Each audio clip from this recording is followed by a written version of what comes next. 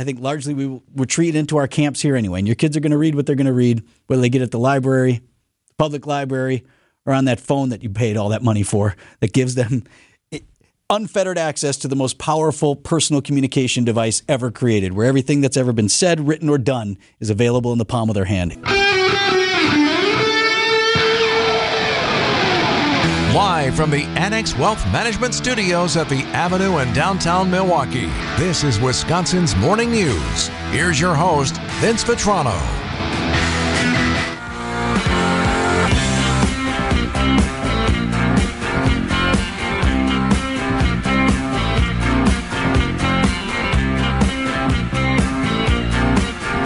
8:13 on Wisconsin's Morning News. Yeah, you get a little bit more from the National Weather Service on these stronger storms. This is not a severe weather alert. No, but 40-mile-per-hour wind gusts, so they say gusty winds could knock down tree limbs and blow around unsecured objects, such as Halloween junk. There they go, all the Halloween stuff. Your inflatable that's out in the front yard might be in the neighbor's yard at some point. Gone.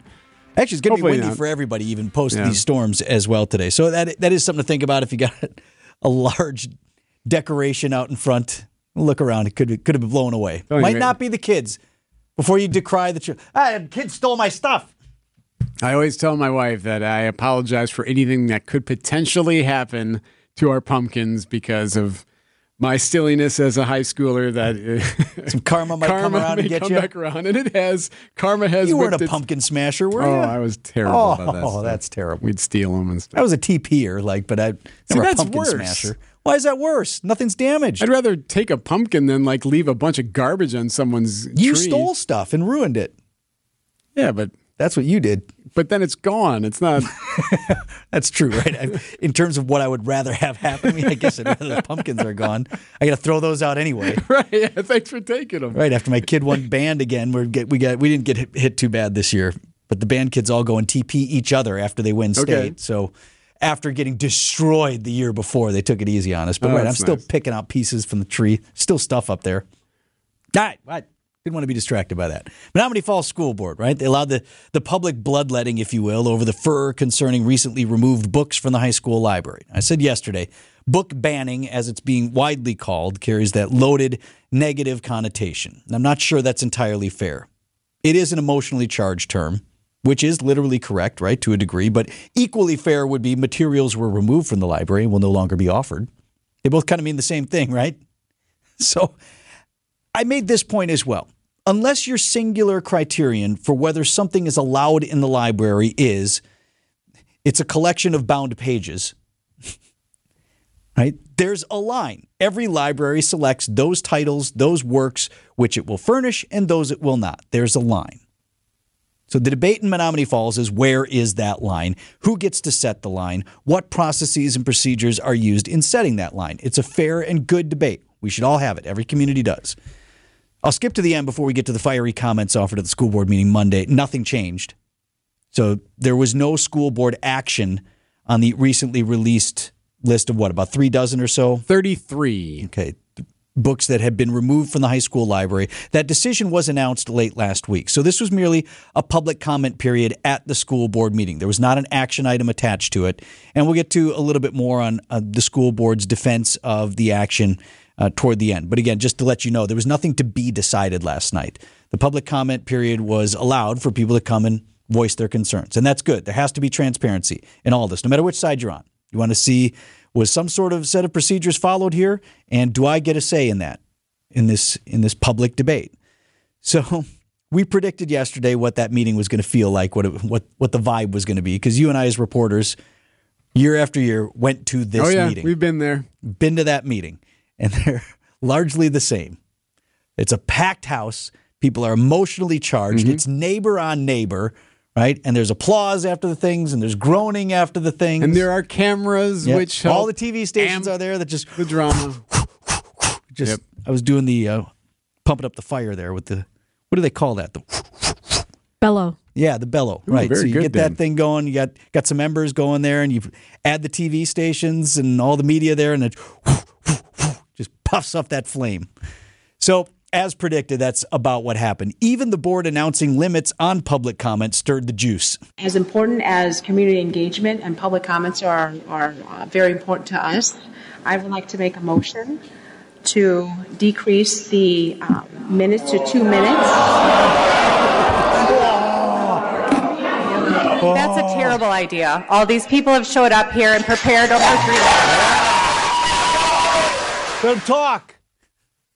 That I think making the motion was the school board president, Nina Christensen. There was one board member who objected to the 2-minute limit that was imposed on every speaker. So they weren't saying like, we're only going to go for 10 minutes here. They just said, when it's your turn, you get 2 minutes, which I actually think is reasonable. Is there any value in going until 2 a.m. because some guy wants to talk for 10 minutes? Yeah, or whatever, you know. Generally, you have to have some kind of guideline. Go ahead. We'd like to hear from you. It's 5 minutes, 3 minutes, Make 2 your minutes. point. Yeah. Right. So anyway, I just like, hadn't even started yet, really. So there were questions over board policy. How did the 33 titles on this list end up on this list? Whose call was that? We'll get to a little bit more of that in a moment. But first, this first speaker out of the gate from the community really set the stage perfectly. I'm not saying I agree with her or disagree with her. She laid it out there about exactly what this is about. This parent began by inviting parents with young children to leave the room if they needed to. So what she was about to share was explicit, and she even said, moms and dads or whatever, if you have young kids here, you might want to have them leave the room, as I am about to read from an excerpt from one of these publications. That's in one of the elementary libraries? At least the high school library. Yeah, okay. Well. But okay. Here you go. This is from one of the now banned books. She begins. I'm now going to read an excerpt to you from a book in question. It's going to be very uncomfortable for me to read this, and I hope it's just as uncomfortable for you to listen to it. He began to knead his fist against the opening up. Okay, that's all I can play for you. I could have gone through and bleeped out and but I cannot play for you on the radio the passage that she reads. I don't know what that means. It means it was dirty. Like, not just body parts, but like sexually explicit, like something that you would expect to read in a porn publication or something. And I'm not being a prude about it. Like, you heard it, right? Is that accurate? Yeah, sure. Mm-hmm. Okay. So she reads this excerpt and then she finishes her comments. This is not about book banning. This is not about censorship. This is about a school library. If you want these books, go to the public libraries or buy them on Amazon.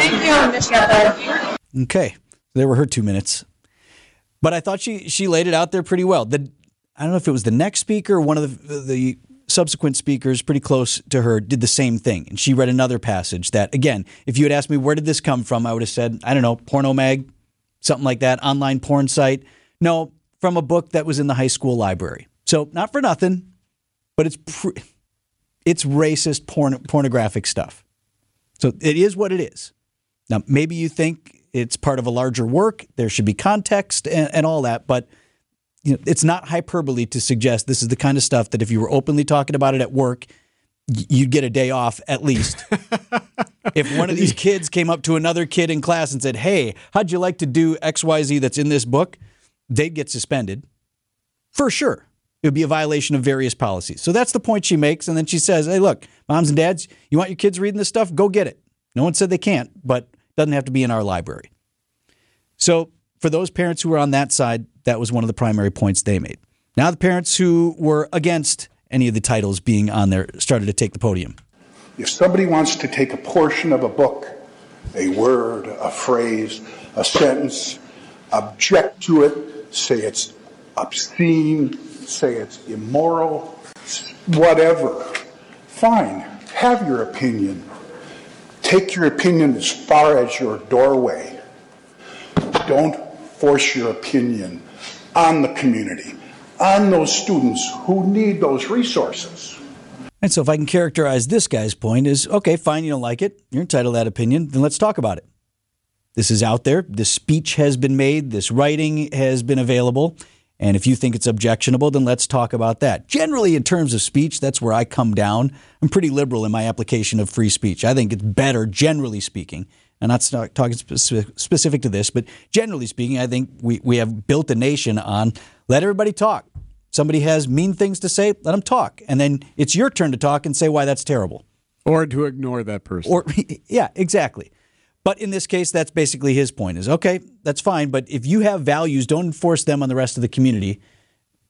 That this should be available. And if that's not something that you want your child, your son or daughter to read, okay, that's a conversation that you have at home. But that doesn't mean nobody else should have access to this in the library. One more on the against what's happening in Menomonee Falls. There wasn't a single teacher, parent, or family. Hang on, I want to set that up better. Here's the other one I was looking for. My understanding is these books were removed due to language that was deemed too sexually explicit. If you are removing works like Slaughterhouse-Five and The Bluest Eye, what exactly is your criteria for too sexually explicit? This vague language leads me to believe books are being removed due to personal beliefs and viewpoints, rather than considering the educational merit of the books as a whole, as outlined in your Policy 871, Exhibit A. Okay, so there was some applause after that, and her point is, kind of like the earlier guy, like in the context of the whole work, why is this here? Why is it being used? And things like that, and you can't just throw books out. And why now? Versus, I mean, you made the point earlier that books come and go all the time in libraries. Fair question asked. So what is leading up to this decision now?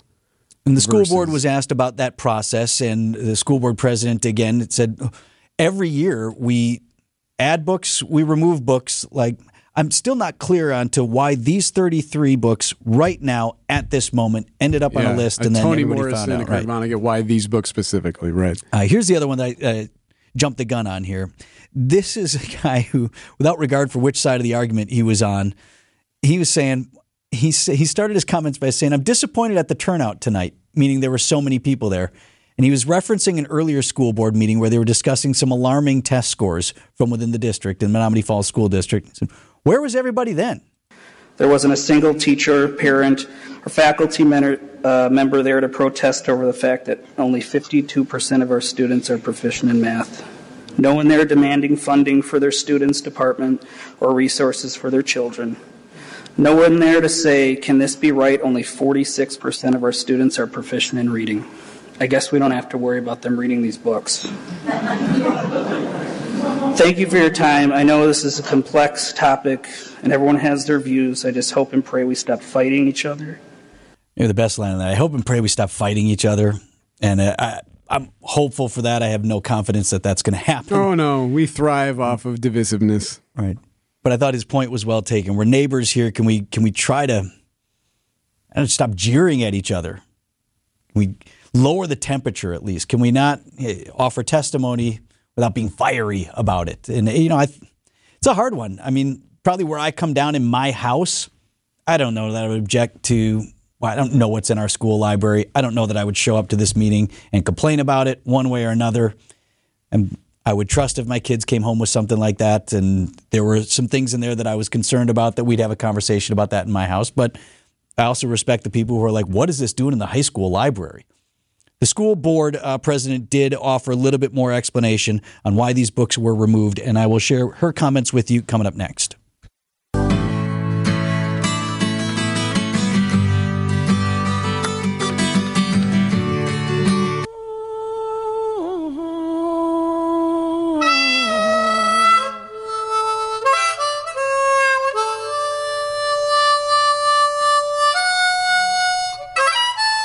.30 on Wisconsin's Morning News. I promised you some official reaction from the Menomonee Falls School Board on one of the questions that's come up, and this one came through in the Old National Bank talk and text line, along with an assortment of other comments. Some of them we'll have to just leave for our entertainment. Right, there's some good humor being texted as well. And this is over the 33 books, new titles that have been removed from the high school library in Menomonee Falls. In my mind, the main question is whether or not the procedures that are in place to make those decisions were followed. The school board president gave that answer an emphatic yes, they were. If these sexually graphic comments were spoken in a workplace, would this not be considered sexual harassment? If a stranger walked up to your child in a public place and read these excerpts to him or her, would you not call the police? If a book containing graphic pictures of sexual positions was in a hospital waiting room, would there not be complaints of its appropriateness? The decision to remove the books from the school library was made to protect our students from harmful material and protect our district for being in violation of our own board policies. And she went on to list several of the policies and the manner in which they select books to be included, those to be excluded in the process that they go through every year. I grant you, all of a sudden hearing a list, 33 books tossed out of the library, causes one to question of why these books? Why now? How did this come to your attention? Like, what was the problem here that we're trying to solve? Especially when some of these books are very well known and have been part of curriculums for a long, long time. It's just worth the eyebrow raise of asking the question. Right. So the question was asked. Menomonee Falls School Board, the board president said, this wasn't a board decision. This was an administrative decision, but they're empowered to do that under this policy, et cetera. Believe them or not, but that's their line. And they said in terms of whether or not procedures were followed, Menomonee Falls School Board says they were. Now fix the reading proficiency problem. Now do that now. That's why I played that guy's bite of like, we like to argue with each other. And I'm not saying it's not important, but right. Where was the argument? Where were the fiery speeches? Where were the whatever when clearly the test scores aren't what they need to be, when our kids aren't learning like they ought to be? And those standards. Let's debate that. I think largely we will retreat into our camps here anyway. And your kids are going to read what they're going to read, whether they get it at the library, the public library, or on that phone that you paid all that money for that gives them unfettered access to the most powerful personal communication device ever created, where everything that's ever been said, written, or done is available in the palm of their hand. 8:33 on Wisconsin's Morning News.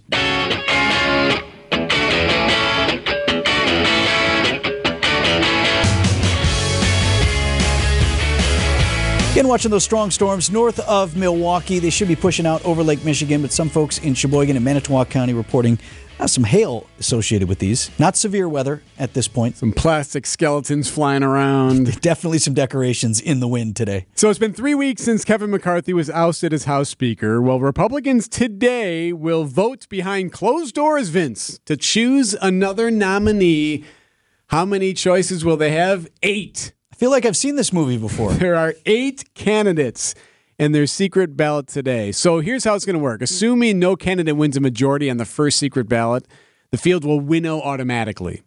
So more rounds of voting will be held until someone wins most of the ballots that are cast. So they're going to lop people off the bottom? Yeah, right. Okay, we'll go from 8 to 4 here. Now, if it were these 4, where do you go? Okay. Then they'll get someone to the floor. So that likely wouldn't happen today. New York Congressman Mark Molinaro. I'm hopeful that this gets wrapped up in the next 48 to 72 hours. 48 to 72 hours. However, Kentucky Congressman 96 Thomas to Massey isn't quite as optimistic. Have you seen our track record? I guess that's suggesting he doesn't think it'll happen that quickly, but I love the cough.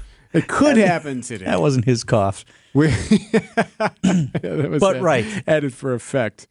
If you're interested, I could pull it up if you want to know the 8 names you've never heard of that are running. They are Tom Emmer, Mike Johnson, Jack Bergman, Byron Donalds, Kevin Hearn, Gary Palmer, Austin Scott, Brian D., Pete Sessions, Greg Hill. Hang on. No. I'm like, I heard 2 guys who work here. Maybe there were 3. I don't know. Let's everybody. Just try to see if you were paying attention. Brian D. and Greg Hill are not congressmen from the great state of Wisconsin or anywhere. No one from Wisconsin is among the 8. But might as well be. 8:43 on Wisconsin's Morning News.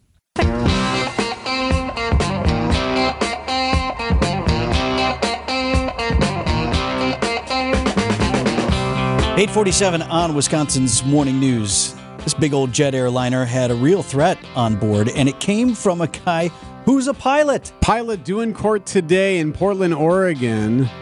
He's accused of being in the jump seat. So he was off duty in the jump seat of Alaska Airlines Flight 2059 that left Everett, Washington for San Francisco on Sunday. 80 passengers on board, not including the crew.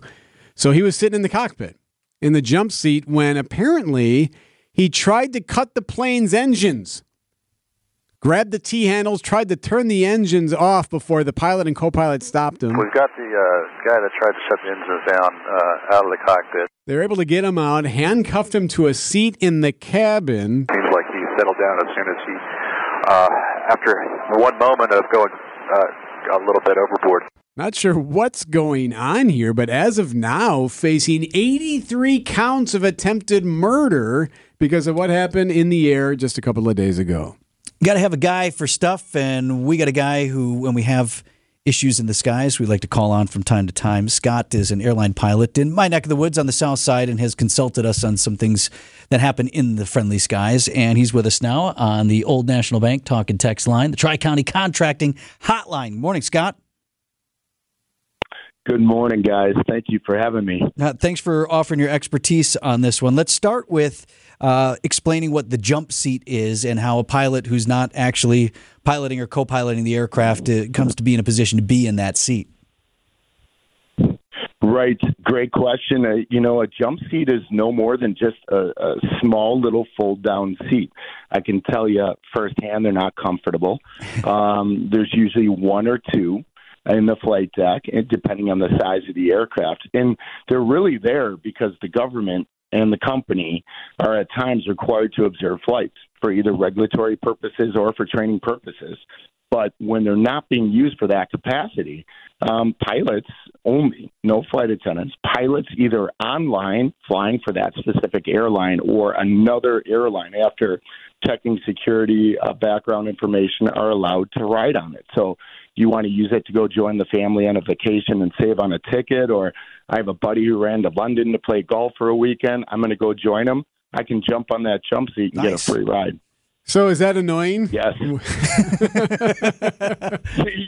It's Eric. It's funny you bring that up because it is. Because imagine you two doing what you're doing there, and you have someone sitting a foot behind you, and it's one thing. Yes, Scafidi. He's in here talking to me all morning. Yeah, that's right. That's right. Okay, so how about the situation then? And we're talking with Scott. Scott's an airline pilot over in my neck of the woods, the south side, and consults with us on issues from time to time when we ask for his expertise. The T-handles? Yeah. So this guy, this pilot who knows where the buttons are and things to push, apparently made a grab for the T-handles. Tell us what happens there. Right. So I just want to make sure everyone knows that there are multiple ways, within a flight deck to disable an aircraft engine or both engines. I have actually not been able to find anything that states that it was the T-handle, but assuming that this is leaking out slowly, a T-handle is a handle, right, like we just said, or a button. But once you manipulate it, it shuts down the engine. And it, most importantly, will isolate it from flammable air or fuel or hydraulics or electricity. And it prepares the engine for fire extinguishing. Now, we test that. We'll test that once or twice a day. But clearly, we're not going to use it unless we get a fire warning indication. And once you were to push that button or pull that handle, there is some residual fuel that is left in the line. It depends on the manufacturer. I train pilots on the Airbus. We know that, once you push that button, right, you've got anywhere from about 8 to 18 seconds to, quite frankly, depress that button before that engine shuts down and a lot of other things happen on the aircraft. So do you have handcuffs? Because it sounds like this guy was handcuffed right away. Right. So, and I want your viewers to know, I think one of the beautiful stories that come out of this unfortunate incident are that of the flight attendants and the passengers. And once again, post 9/11, the facts are clear. Flight attendants are there for more than drinks and snacks. They are an integral part of our security matrix that we use, and you, the passengers. I have no doubt on board that aircraft as details come out. Certain things were happening that are security level protocol between the pilots and the flight attendants that I can't discuss here. But what I can tell you was that the flight attendants were busy working back there trying to get able-bodied passengers to be a part of this, to help subdue this passenger. And yes, they have what usually are called tough cuffs, not real handcuffs, but they're basically, if you've taken a self-defense course, some type of plastic tool, if you will, that once they get around your hands, obviously can keep you less of a threat. Always appreciate the perspective, Scott. Thanks for sharing this morning. Oh, you're so welcome. Anytime, guys, and have a great day. Yeah, future safe flying. That's our guy. That's our airline expert, Scott, airline pilot, and really shed some light on what all went down on there. Interesting, though. Hey, sometimes we need you in the back. 8:53 on Wisconsin's Morning News. The aforementioned Steve Scafidi will join us next.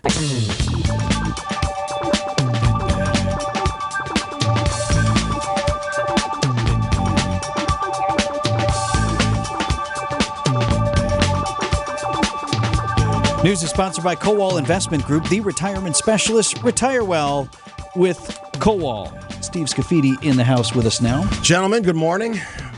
Breaking news just popping on the wire. The next pin to fall in the multi-states, multi-jurisdictional indictments of President Donald Trump. Jenna Ellis, attorney for the president. I thought one that might not crack, now pleading guilty.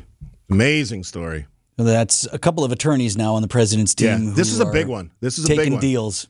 This is the poster child for election denial, and I said it on the show the other day. The goal seems to be here to get every other defendants lined up to testify against the former president. That seems to be the plan, and what that will feel and sound like.